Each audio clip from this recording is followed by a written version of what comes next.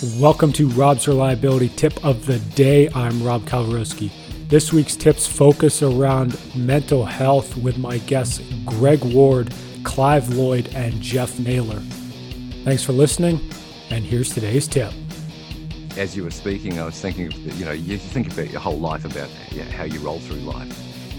And what struck me is in terms of relationships for me, I would have these very short 2-week, 3-week relationships multiple times, and always finish them in some way for some completely absurd reason, like she breathes funny, or something like that.